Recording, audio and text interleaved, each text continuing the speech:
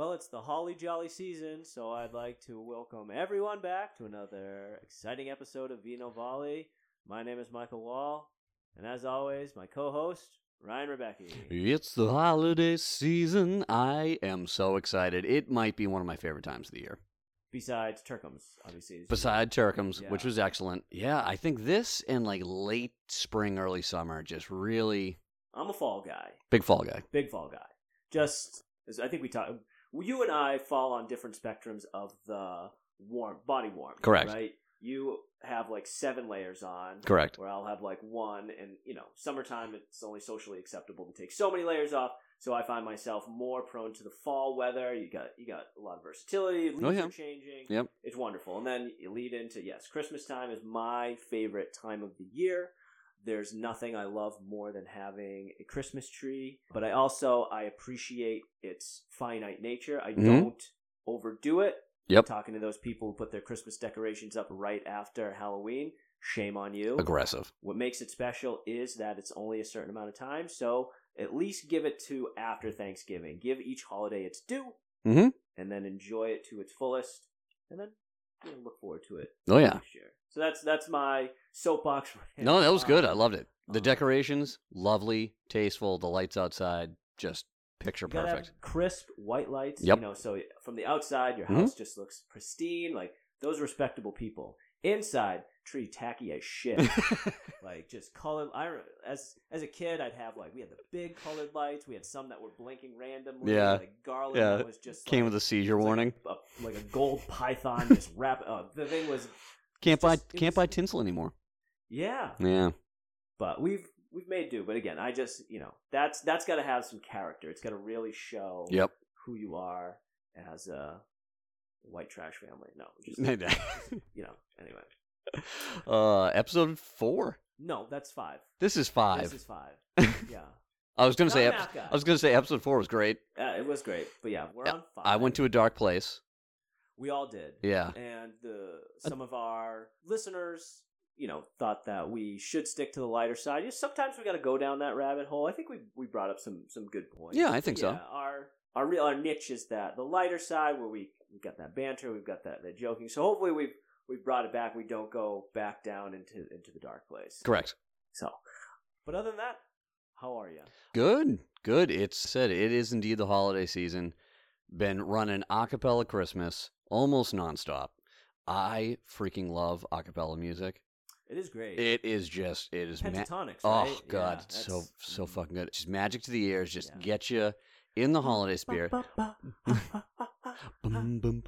Glee Christmas album is pretty. Every time Leah Michelle sang, though, it always looked like she was going to let out like a blistering fart. Like she just had that look on her face. I mean, maybe she does. I don't know. It's TV. Who knows? I don't know.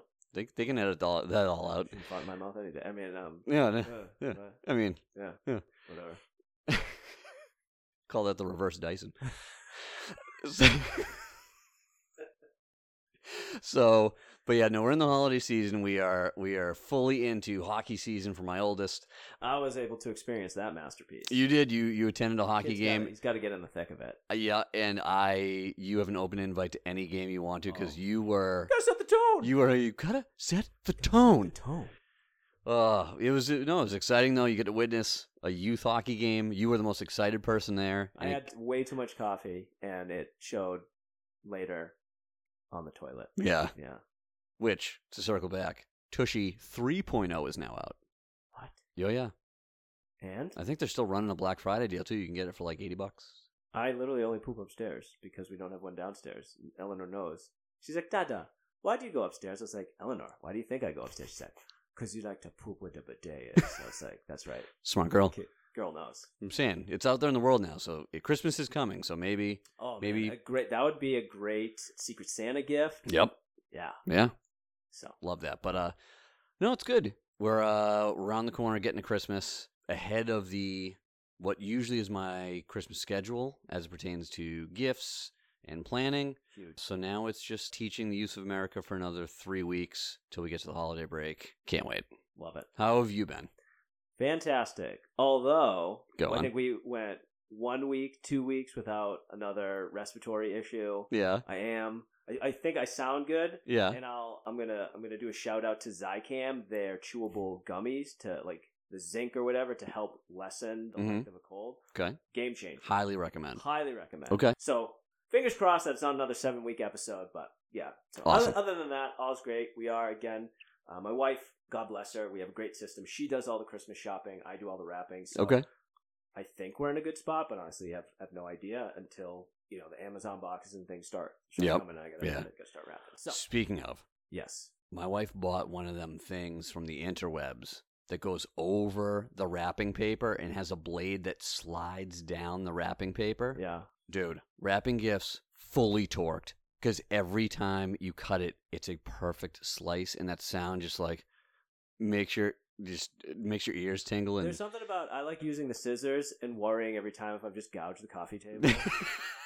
I like to live dangerously. So we bought BJ's had a roll for like $9.99. This thing is thick. Yeah, we've used it I think for 2 Christmases and like not even made a dent in it. Really? Yeah. Damn. It was. Yeah. So. I also have to share the story today in Target with my tall, beautiful wife. Doing some Christmas shopping, walking around, and she makes it a point to go through like the Magnolia home section, the Hearth and Home section. Sure. And right before you get there, and I'm pretty sure every Target is like that's where they put the candles. Yes. And big candle guy. Yep.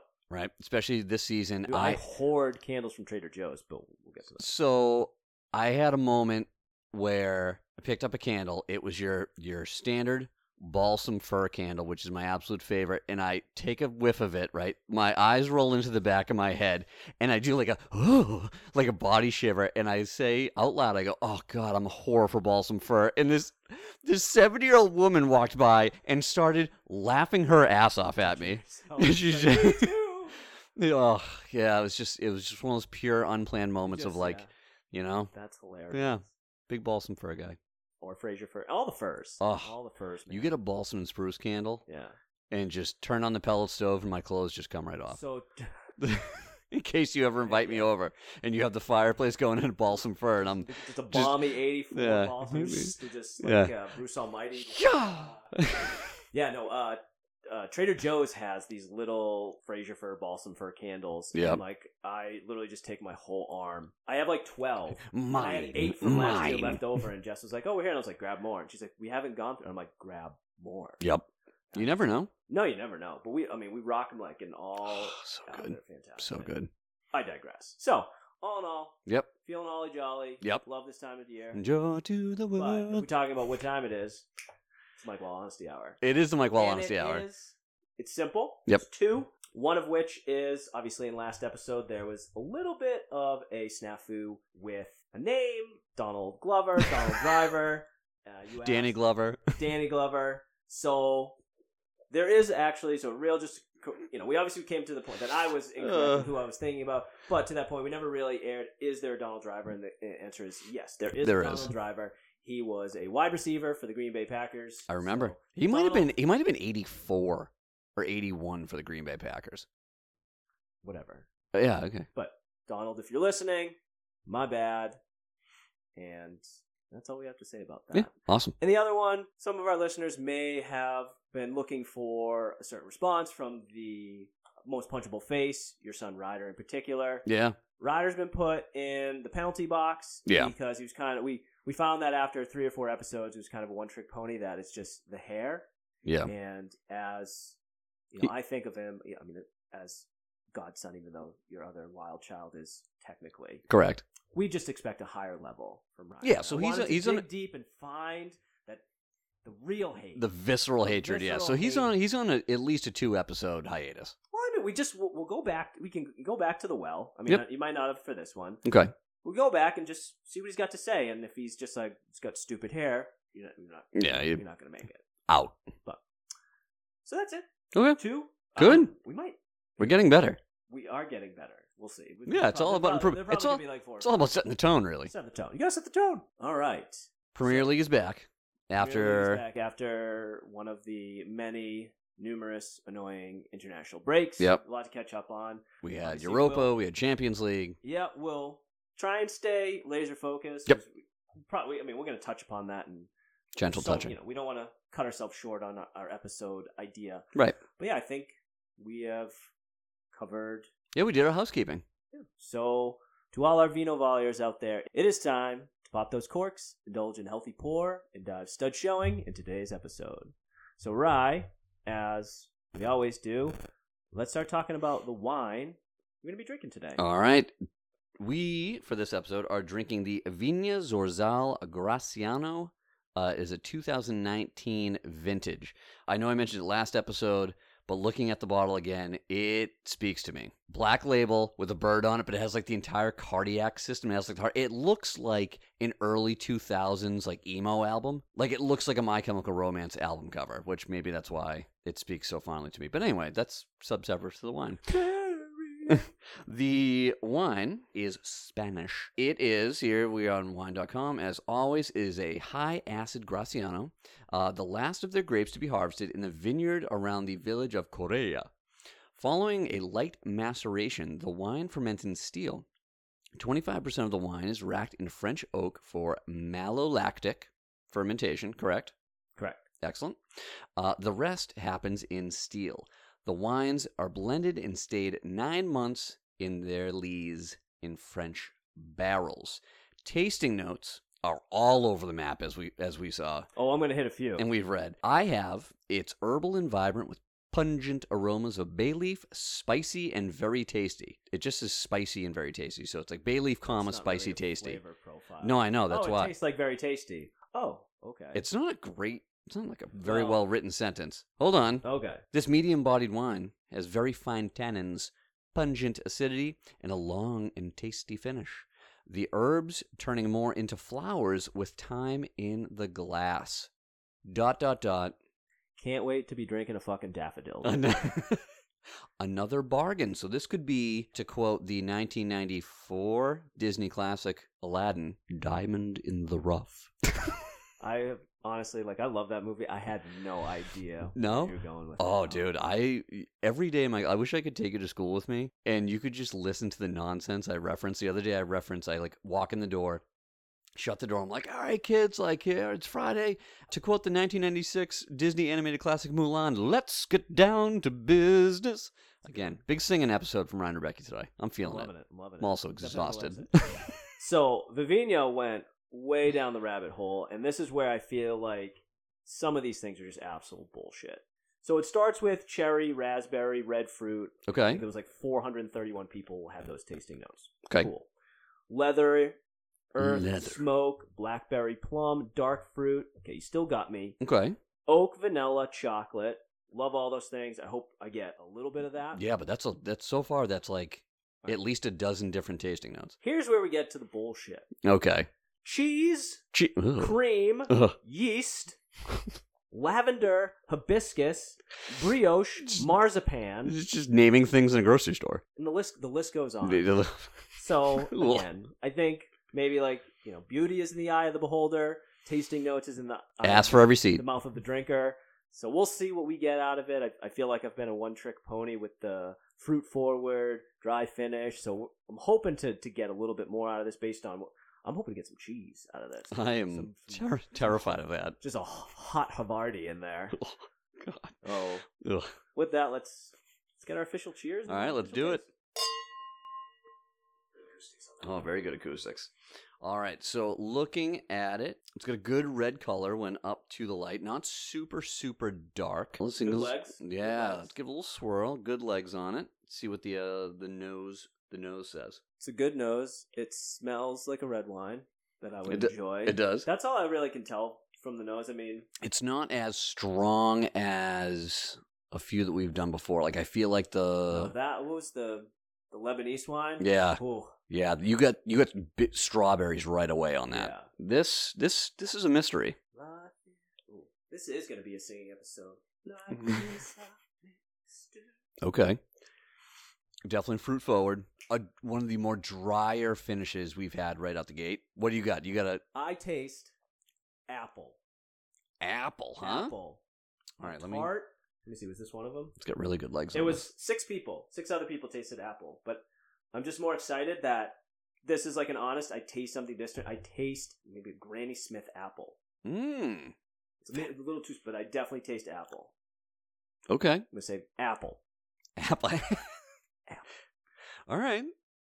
I can't pinpoint down what it is, but I like the mouthfeel of it where it's drier right out the gate versus the thirst-quenching Lebanese wine we had last episode. It is tart. Yeah, Tart, it is. yeah. So, and definitely higher acidity, so I hope you took your Pepsi today. Every day. All right. Yep. All right. So nice. Let's see how it opens up, because it's supposed to open up into flowers and hibiscus and tastes like a nice brie or diving headfirst into a field of dandelions. So itchy. So, just to tie everything in, as we are drinking a Spanish wine. Spanish. Yes, Spanish wine. Every time. Every time. The reason for that was today's conversation, we are going to be focused on coaching in the modern era. And what that means to me, or what that means to us, is to talk about what's more important, the superstar or the coaching philosophy, as well as dealing with the superstars in today's, and certain coaches take a different approach, as whether it's better to cater to them, to let them flourish, or to let them or make them adhere to the system, because in the grand scheme of things, that is the most important thing. Ryan and I obviously have different experiences. Ryan has a multitude of coaching experience. Oh, thank you. So he is going to kind of talk through that, where myself, obviously more so from a fan perspective, watching the history of soccer, watching different teams, watching the success, watching the struggles, and my personal thoughts of what to be the perfect blend for that. Awesome. And again, so Spanish wine, the reason is specifically one coach that I'm going to highlight for today's conversation is Xabi Alonso, former Liverpool, former Bayern, Real Madrid player, phenomenal Spanish player. Spanish. Currently do you watch American Dad? Because all I can think is Ricky Spanish. Yeah. It's Ricky Spanish! So, Bayern Leverkusen, currently 2 points ahead of Bayern Munich. Yep. And I have a big game against Dortmund. But again, if you are a fan of the game, not even a fan of the game, watch some of the highlights, because it's kind of like the Dutch team, that Total Football. Everybody, it's fluid, it's beautiful, it's fun, it's exciting, and it's worth high pace. And I mean, I didn't get the numbers, but obviously Bayern Leverkusen, I can't imagine their total salary is going to come close to what. Know anything about the Bundesliga specifically? Bayern basically buys the league. Yep. Buys all the players, it doesn't matter what team. Right. Dortmund was the clear number 2 for a number of years, and you had Lewandowski, Hummels, bunch of players just basically went, were bought. They had a good year at Dortmund, were bought to go to Bayern. So that gap, but they're still able to be successful on this stage. And again, kind of talking to that, is it when you have a cohesive system, when you have 11 players who buy into it and are able to show that, is that more effective than having those superstars who may not be as fluid? You're just buying them because of the clout, the individual talent that comes with it. So that's why we're drinking Spanish wine. I'll obviously circle back to that. But Rye Guy, if you have your own thoughts on coaching, I kind of want to hear from your personal experience before we bring it to the professional stage. Awesome. So let's paint a picture. Stunning stuff right out the gate. We're on an audio medium. Correct. So people can't see what I'm currently wearing. I can. You can. Would you like to describe it to the people? I toned it down. Haunting. So I think, last episode, Ryan has brought his best Mike Ditka. Again, you can Google it, or you know what? Social media page, I'll post our, probably a Mike Ditka and then the SNL, Ditka is God. But he's got his coaching hoodie on. He's got a hat. That backwards looks good. Thanks, forwards, man. The brim is just way too wide for his face. Oh, I got a little face, yeah. Yeah, but he's got the big coaching glasses and just stellar mustache, and is ready to rock it. All right. So, as we mentioned before, I've been coaching for a very, very long time. Since I got out of undergraduate, I started coaching wrestling.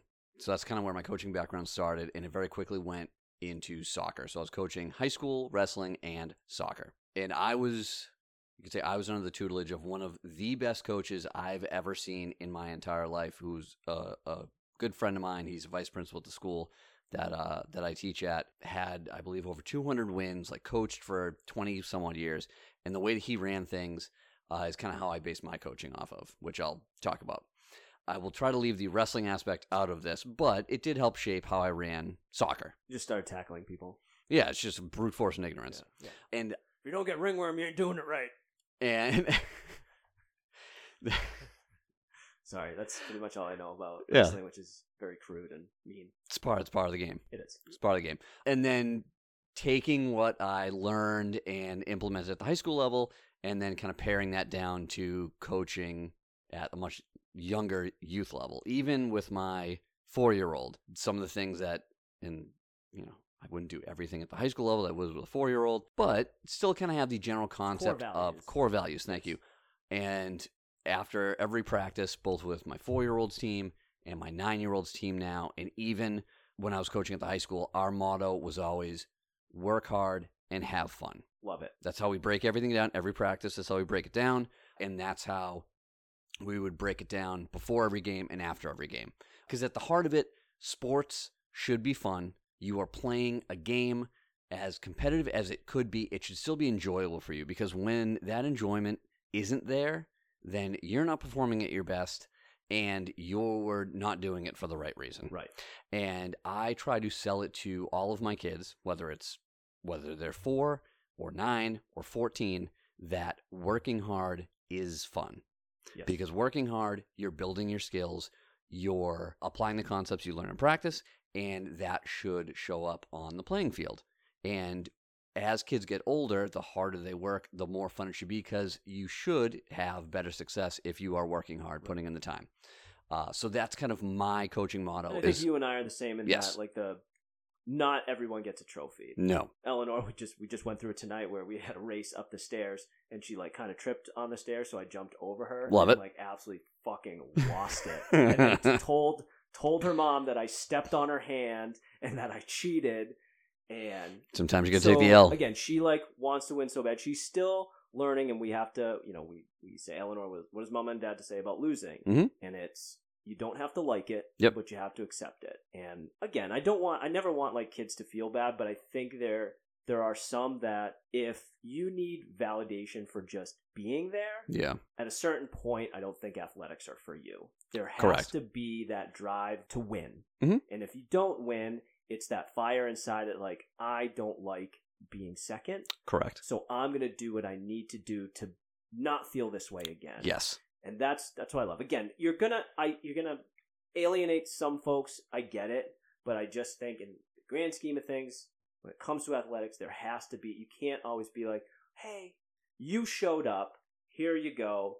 Job well done." Yeah, there is a time and an age where that needs to be phased out. Yes, and I think that's something that I think I do when I coach is that hey, you're here.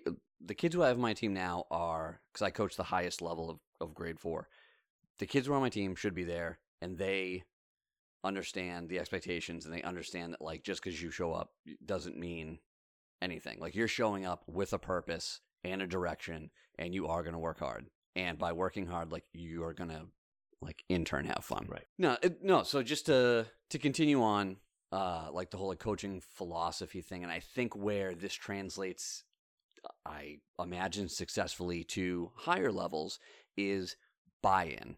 Now, we're talking about professional soccer players, professional athletes who are the best at their craft. If they weren't, they wouldn't be playing professional soccer and making fucking millions of dollars. Multi-millions.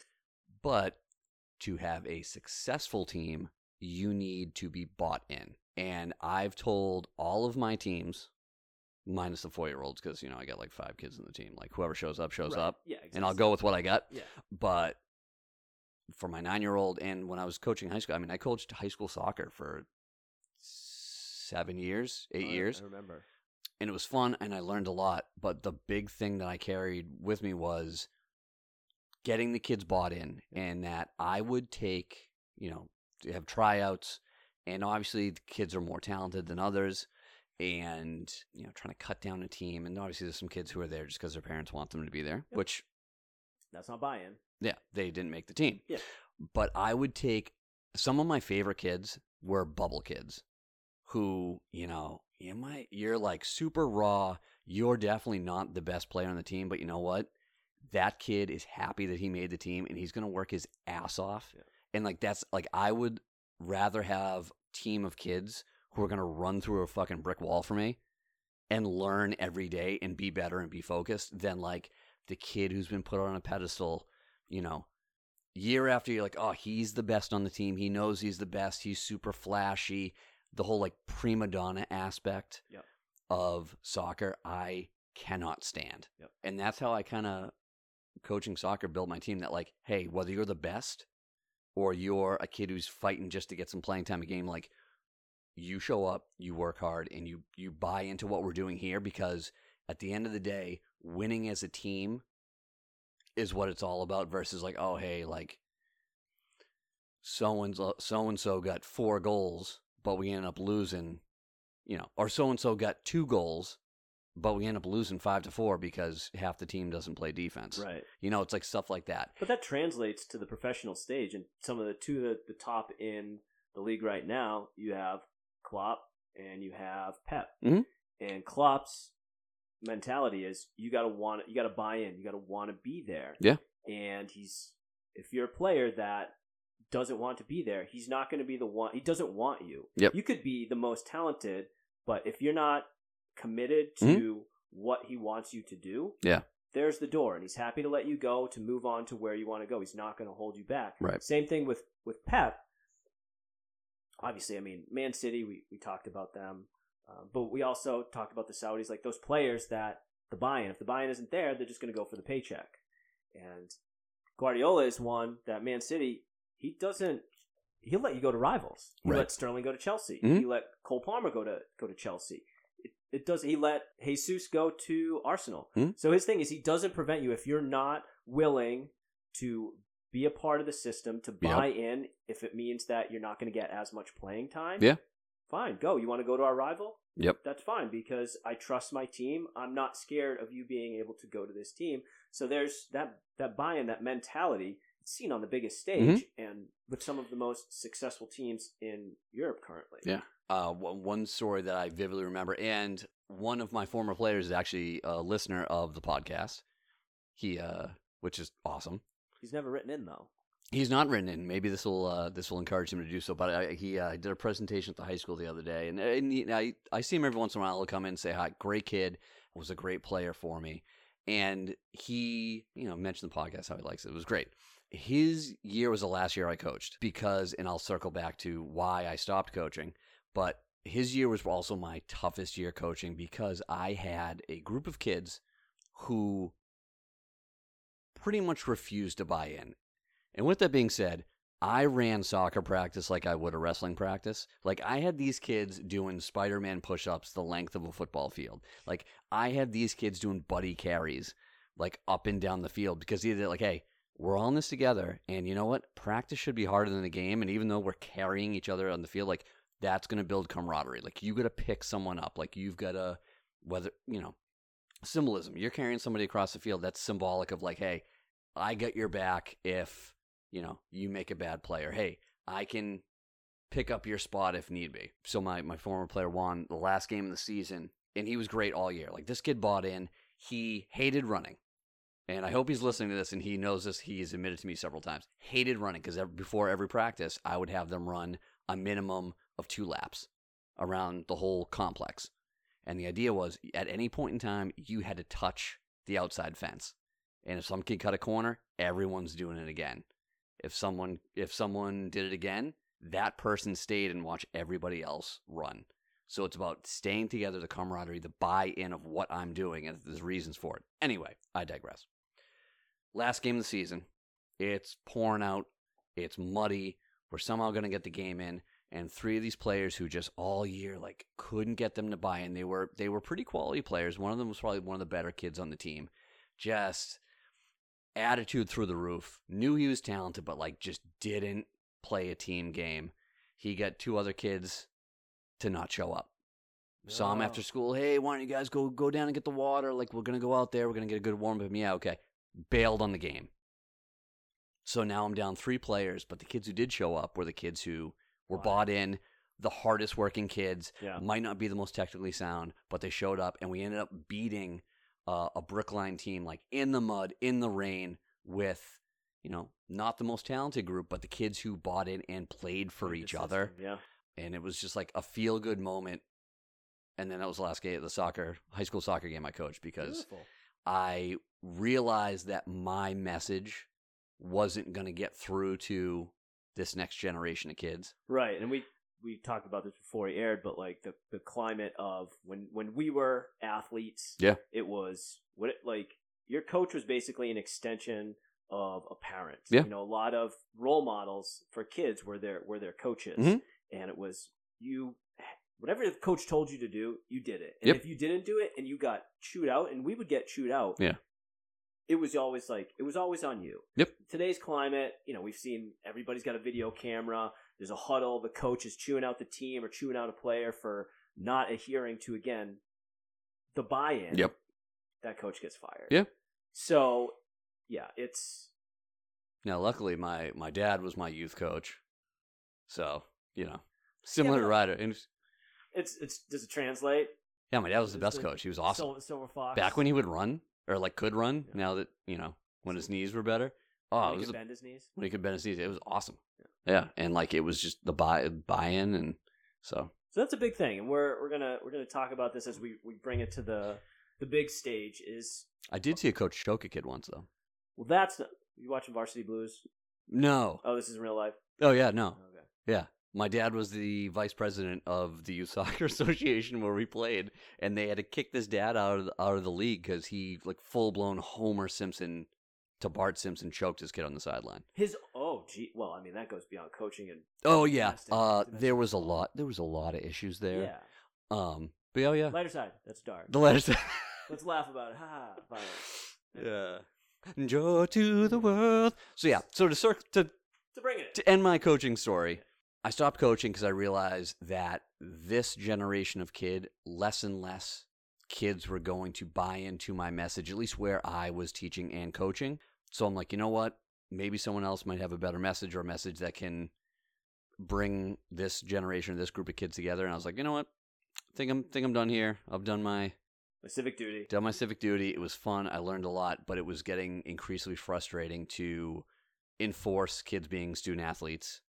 I would sit kids if they got in trouble in class. I would sit kids if their progress report sucked. I would have them stay with stay with teachers. I would hold mandatory study halls. And this is for freshman soccer. Yeah.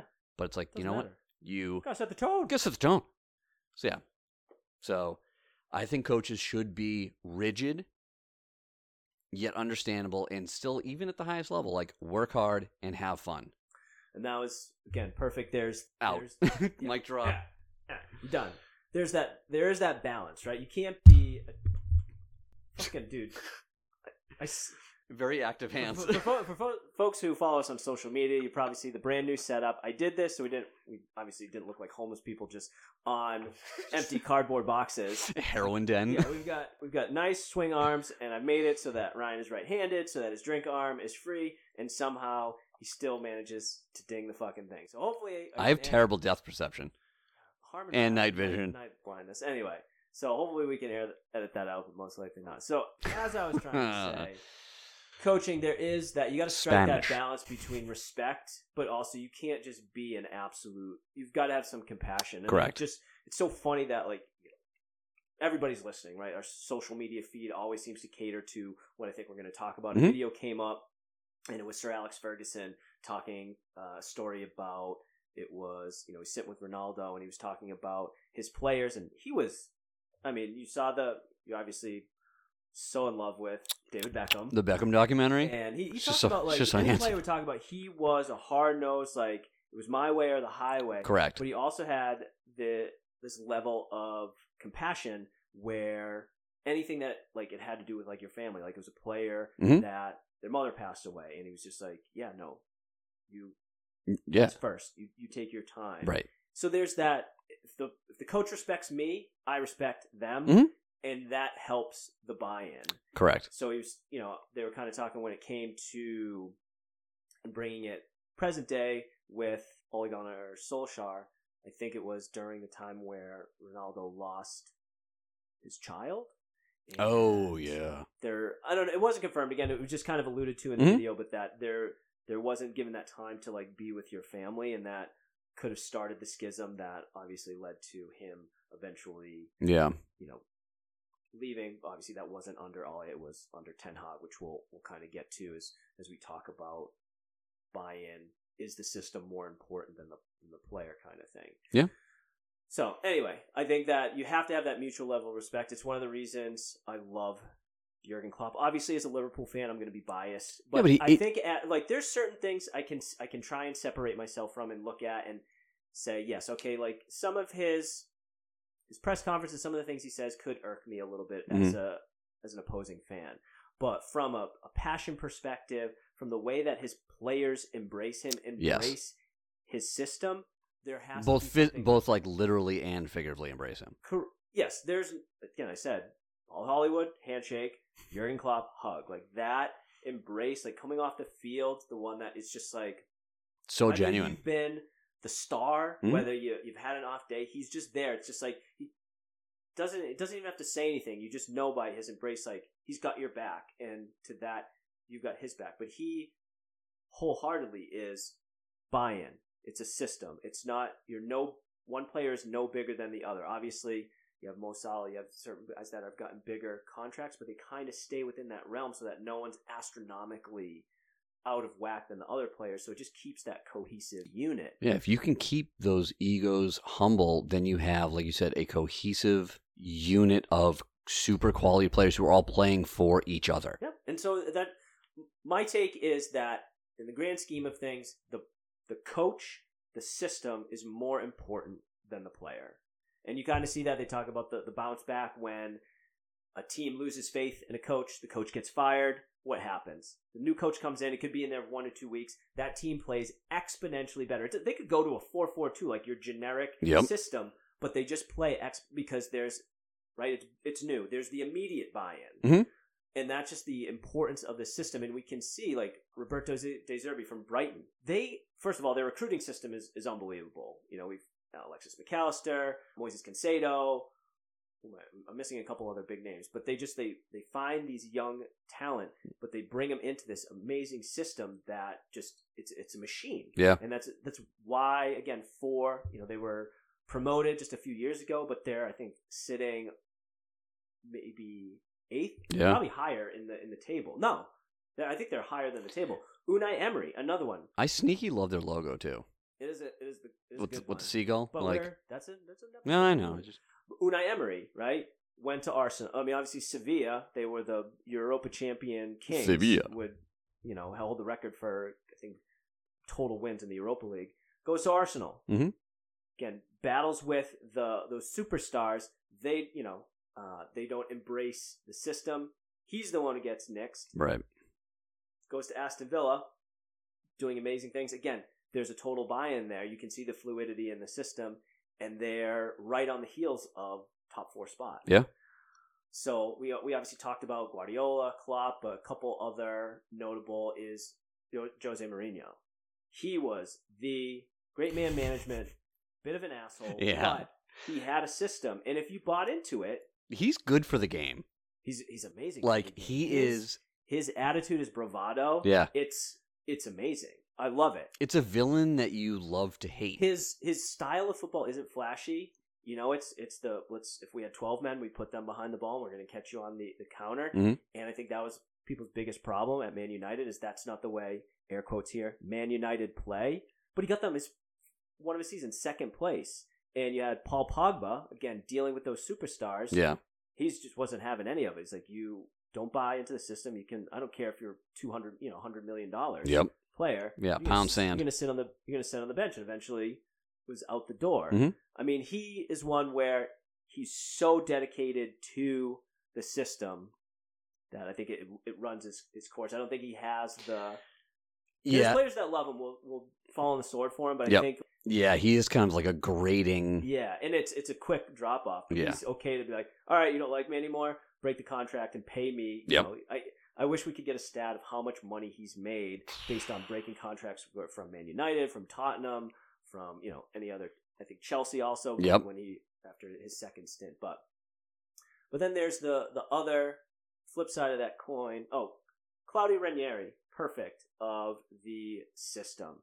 Leicester, I mean, obviously the Cinderella story. Yep. You know, they had Jamie Vardy, obviously the big players, Ryan Mahrez. Yep. You know, eventually went to City, but the big one was N'Golo Kante. There it is. Just like, again, that system, it was amazing. Good, but everybody's got to buy in. And I mean, 5,000 to 1 shot, and they were able to win the Premier League. Yeah. So unbelievable there. Then on the flip side of that coin, you have Pochettino, Chelsea, where all they did was, let's bring in these superstars. Let's spend all this money. And they've turned it around a bit, but they're still like, I mean, they beat Tottenham down 9 men and then lost 2-0 to like Brentford or something. Yeah. And it's, again, Pochettino, I think he's a great coach, and I think he even talked to it about the players not yet buying into the system, that you got to really throw yourself into the tackles, into the fray, much like your son when he plays hockey. We're getting there. So again, he has that system, but you can see when it's not implemented, you can have $600 million in a midfield three. Right. Doesn't mean shit. Ten Hag is another one. It's more than 9 Hags. Now, personally, Ten Hag, I liked his stance. He went head to head with Ronaldo because Ronaldo wasn't playing like his style of play. I think the Claude Julien, two-way hockey, wasn't coming back, wasn't tracking back, so he wasn't being put in the system. Now, when he was in the side, they were scoring goals and they were winning games, and he was the hero. Right. But it was on that individual effort, whereas you stymie that, you find a way to block that individual, you've got 10 other people who are kind of trying to figure out how to work in a system where you have that outlier. Yeah. And I saw it today. Right now, I don't think there's that player buy-in. There's something going on behind the scenes where, whether it's they don't agree with his system, they don't agree with his man-to-man tactics, like the way he deals with players, there's not that buy-in. Today, watching them play Newcastle, it looked like 11 individuals playing a game. Yeah, it's like all hero ball. They didn't have I didn't see it an identity. It was, so you'll have those, like when they played in the Champions League, Garnacho had this amazing loaded nachos. Had this amazing bicycle kick. Sure did. Then Bruno Fernandes had this unbelievable kick from outside the box. Individual moments of brilliance that put them, but as a cohesive unit, then they absolutely crumbled, ended up tying 3-3, and now, you know, the fate is out of their hands for the Champions League. So there's that. It's got to have that. Circle it all back. You got to have the buy-in. Yep. 100%. The coach is more important than the talent.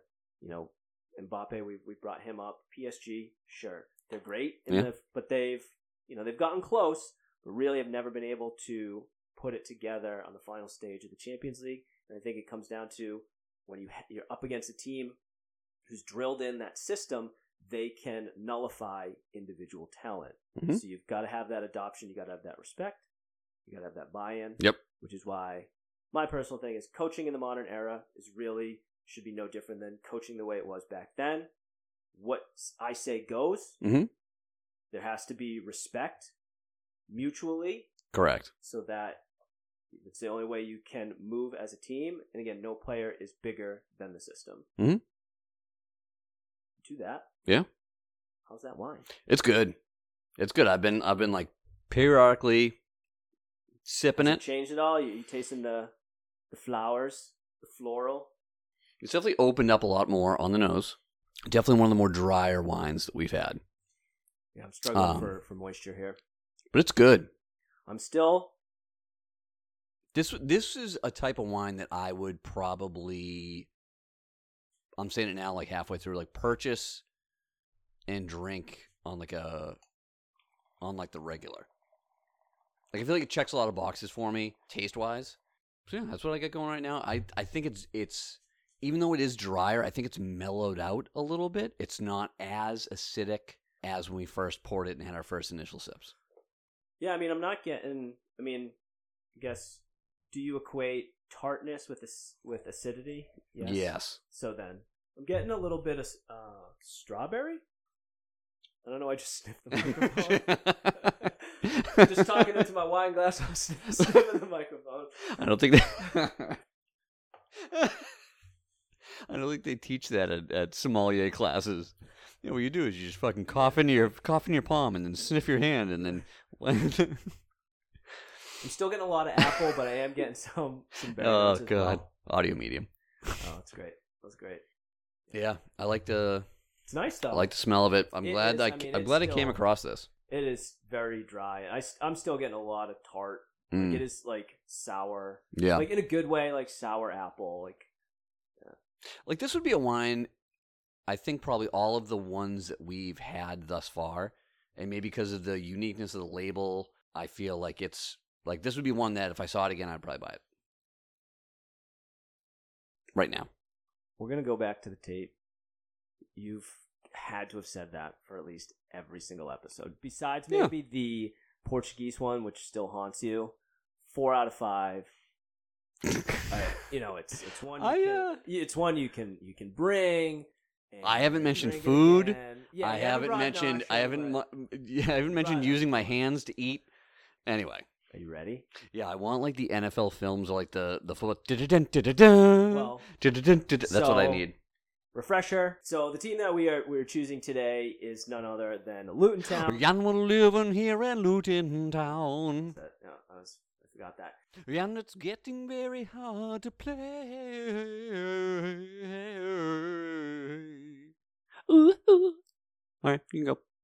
That's how the song goes.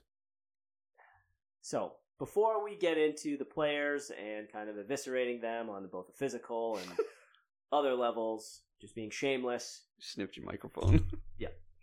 Did want to tell you a little bit about Luton Town's story, as they are an interesting one. Recently promoted. They were relegated first out of the first division in 1992.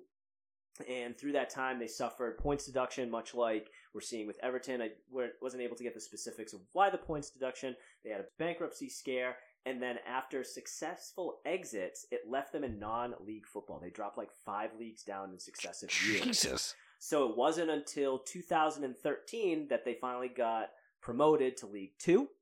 Then in 2018, were promoted to League 1. 2019, they were promoted to the EFL Championship. And then in 2023, they were promoted to the Premier League. Now, we'll talk about this in greater detail, the beauty and agony of relegation and promotion. When a team gets promoted to the Premier League, just based on TV, everything, they get an influx of $200 million in revenue. Whoa! I didn't realize it was that much. I knew it was like significant, just by being promoted. So they used it to upgrade the stadium, because their stadium right now holds 10,000 people, which is way below. Yeah, it's like a barn. It literally is like a horse racing track. The big thing about it is you can actually watch a video of fans walking into the game in Luton Town. So it's basically right in it's in the middle of a neighborhood. Mm-hmm. So you're walking through people's backyards to get to the entrance. It's actually pretty cool. Just a bunch of drunk English people. Like, they talk about like the opposing fans and like walking out and like, someone from their backyard just watch the game, just don't step on me daisies. Verbally accosting you. So it is kind of a cool story. Unfortunately, well, who knows? With the points deduction, they could stay up, although it's not looking great for their. Hopefully, they don't successively go down, because obviously I'd want them to stay up. I want them to stay up. So the flip side of that, and again, we'll reiterate in future episodes, but that $210 million obviously is used for stadium renovations, is used to pay Premier League salaries, to bring players in to obviously help you stay promoted. Right. When you get relegated, you lose those TV rights, but you're essentially still paying out those Premier League salaries, so it can be pretty devastating on the team. So we hope they stay up. Yeah. But to that, let's talk about who we want to hit in the face. And we're going to start. We have 2 write-ins. Okay, awesome. We obviously know that Ryder's still in the penalty box, so 2 write-ins. Yeah, he's out. We're going to start with Jess. Hi, Jess. Hi, Jess. Just short and sweet this time. Okay. But still, I think it hits home. This week, I'm punching Alfie.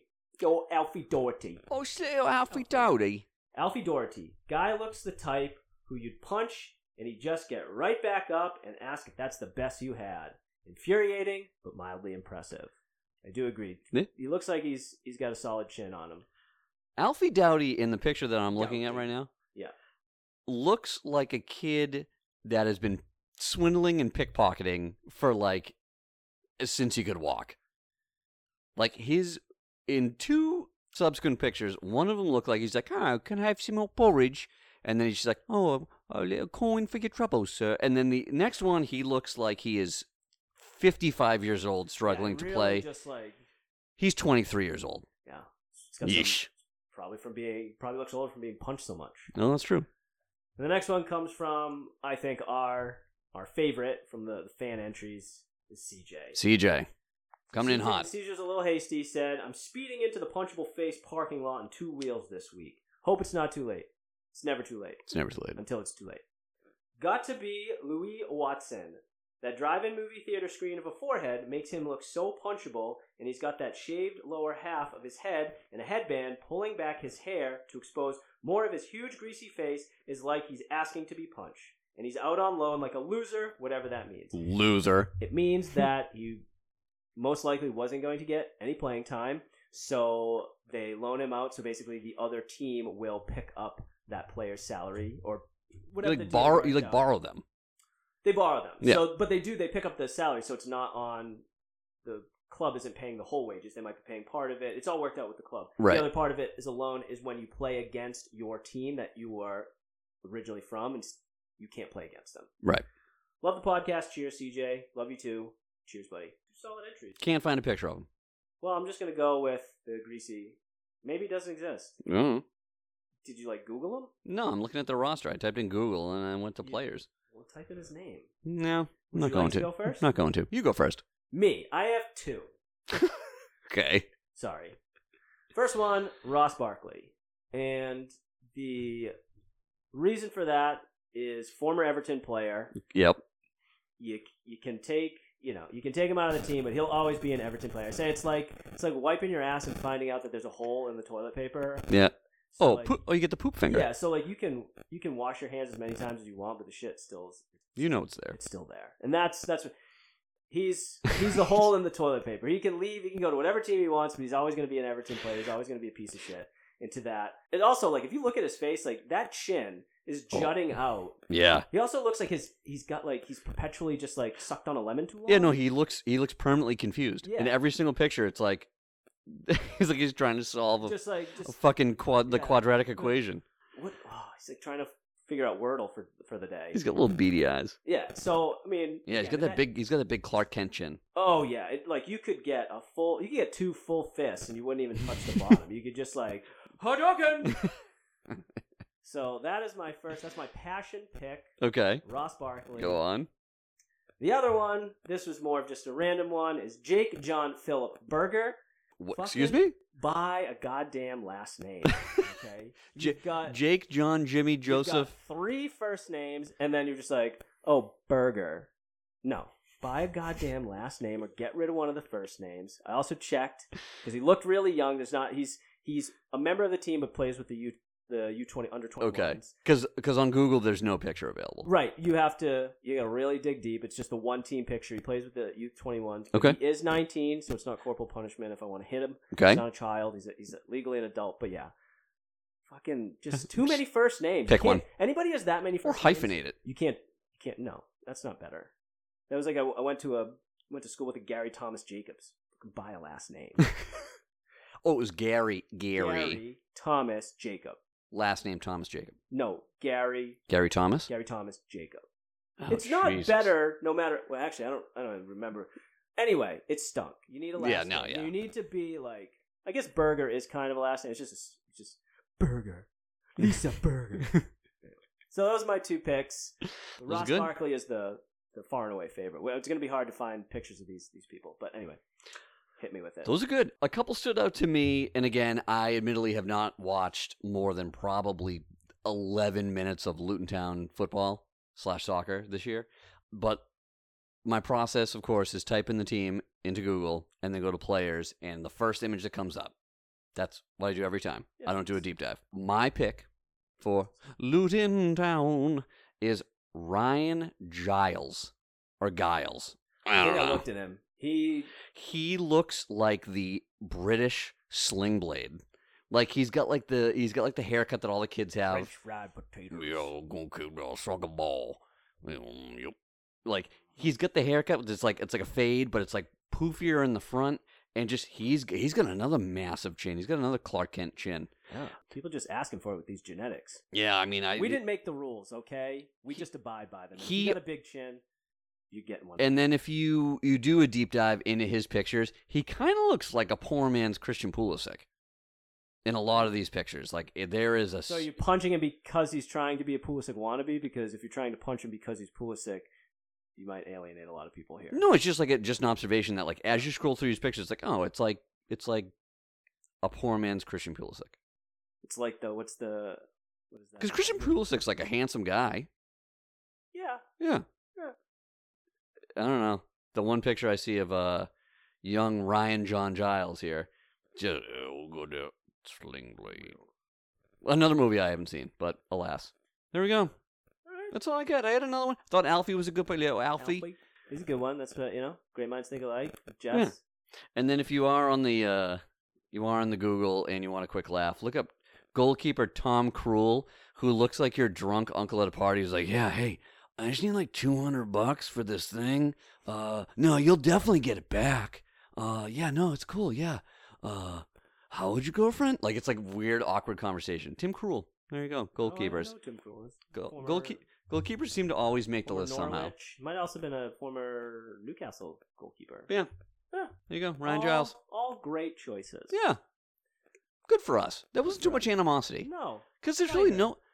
there's really no threat with Luton Town. Like it was like yeah, okay. Living here in Luton Town. Spanish. Now that we've kind of rounded out the most punchable faces, it's time to talk about who we are going to choose next week. Okay. I feel like this is like Carmen Sandiego, like at the end where it's like, where do you want to go? I want to go. I think I want to go Chelsea. Oh, dude, I love it. Yeah, that's a great pick. Because I think that'll be the last episode before the new year. We'll do one other episode in December. Yeah. So yeah, we'll choose Chelsea, a nice one that I think we can really sink our teeth into, right? Bring us into the new year. And Ryan, why don't you tell us the wine we'll be drinking, and I'll tell you how it ties into the episode. All right, next episode we're drinking Le Grand Noir. It is a French red blend of Grenache, Syrah, and Mourvèdre, which I have never had, and I hopefully pronounced correctly. Well, we'll post the picture, but what's on the picture? It is what seems to be a sheep in a vineyard. Yes. And so the reason for this was a little bit, I had to search for the image. Okay. And it's because it's sheep's wool. Yes. So we're lanolin, like sheep's wool. We're going to be talking about the history of the scarf. Oh, what a good topic. Yeah, so I thought this was a good one. I've, ever since, before I was a true fan of the game, my cousin, who we've talked about, went to Anfield, saw a game, bought me a scarf, and this is Anfield scarf. So I always wore it. I wore it for every game, but I never, I don't really see scarves in any other sport. No. Besides soccer. Well, not from, you see, race car drivers. They used to have, the scarves. But from a fan perspective. Old-timey race cars, wearing goggles. Yes. Like Le Mans. Right. Yeah. Anyway. But I can't think of another sport where scarves are a prominent apparel. So, yeah. could be wrong. No, or any apparel that's not worn by a player, right? You wear a player's jersey or you wear a baseball hat. So we're just gonna, we're gonna talk about the origin of it. Yep.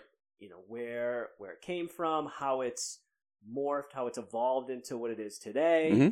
And thoughts on certain types of scarves, like the ones that maybe have both teams. How you do you pick a side, or do you how do you? Are we wearing our scarves for next episode? We wear our scarves. Okay. Yeah.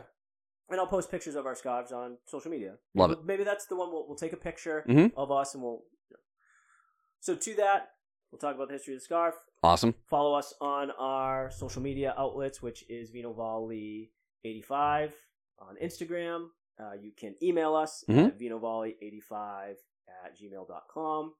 The link to our website, the easiest, instead of trying to type the whole thing in, is just access it from the VinoVolley85 Instagram account. Correct. We post most of our social media. So again, we're continually growing. We have, I think, over 200 followers on Instagram. That's so cool. Hopefully some of those become listeners and start, emailing in to the most punchable face. Or a lot of them are, some of them are sommeliers. So I would love to get some advice and some recommendations on wine. But that's where we're going to be for... Even email in and tell us we're a bunch of assholes and we have no idea what we're talking about when we're doing these tasting notes. We know that, though, but it's okay because it's in our own circle. That's correct. So let's close it out, Rye. All right. Let's give a final score, final thoughts on the wine. And if you say nosh or... No, I'm good. I noshed earlier. I did finger food earlier. Did a little charcutes. Yeah, made some nice Italian soup earlier. Man, I kind of jammed myself up last episode with the 7.9. I'm not ready to cross the 8 threshold, but this is... It's good. I think it might be my favorite so far. Interesting. Yeah, I like how it tastes. I like how it holds up. I like how it's opened up. I do like the drier finish. We haven't had a real super dry wine yet, but I like the mouthfeel of it throughout. The last episode I gave a 7.9. I really kind of fucked myself there. But did you want to go higher on that one? No, but I think I would put it higher than the Messiah. So you know what? So you go. For the sake of Price is Right rules, I'm going 7.9. I'm not going to do that. You won't do 2 decimal points? No. It ruins the feng shui of the website. Just do it. If you feel it's better, it's okay to go into an 8. That's what you feel. You go 8.1. I don't give a shit. I really wanted to go 7.95. Not going to happen. Fuck. It's the whole reason I went to 2 scores, because I didn't want to go out 2 decimal places. Fair enough. Yeah, I'll go 8. There you go. Fuck it. Beautiful. It's good. I like it. I'm not angry about it. Yeah. Besides the fact that we're not going to 2 decimal points. You have no choice. So yeah, no, I'll go an 8. I so think it is. Social media. I think it's a quality because I bought this. I can't remember how much I paid for it. It was probably. I think you said 16, maybe. Does that sound right? Or is it 14 or 16? I do think it's a bargain buy. I think it punches above its price. Yeah. And as it said on wine.com, it is definitely a bargain find. So yeah, I'll go an 8 on this one, and hopefully I don't jam myself up for further episodes. But you know what? I'm a happy kind of guy, and I'm happy to give out a score like that. So it said the average price is $17, so probably around that 14 to 16 range. Yeah, all right. So we'll give when I do that. I did good. Write up on the website. Nice. Me, so I think I'm just more excited that I tasted something different in the apple. I was hoping that it would mellow out more. Like it's dry, but it is still very tart to me, and I just wanted it to just smooth out. I think it's got great color, great legs. I think it does punch above its weight, especially for, if you did pay average like $15 for it. Yeah. I'm going to go 7.5. It's a good score. Solid score. I like that. Still mine is, because again, I love the you started low, so I think you played this game right. I mean, No. A score is a score. Yeah, if I can give everything a 10. Yeah. I don't get drunk. No. But yeah, I think, what did I say, 7.5? 7.5. 7.5, solid. Again, I'm more the bolder, but like bigger mouthfeel. Yeah. Like the Petite Syrah, I think will, that's usually what I tend to go to. So 7.5. Another one in the books. And holiday season is fast approaching. It is. Jingling the bells. We'll be twinkling the lights. We'll be ring ding dingling. But yeah, we'd love to keep going. But after VAR review, we are officially out of wine, and thus we'll need to put the final cork in this episode and say, listen to us next time on another exciting episode of Vino Volley. Ryan, you know what to do. All right, another great one. Always a good time. Good wine. Good laughs. A little bit of history. Always remember to sip and soccer responsibly. I bid you a Freddie adieu.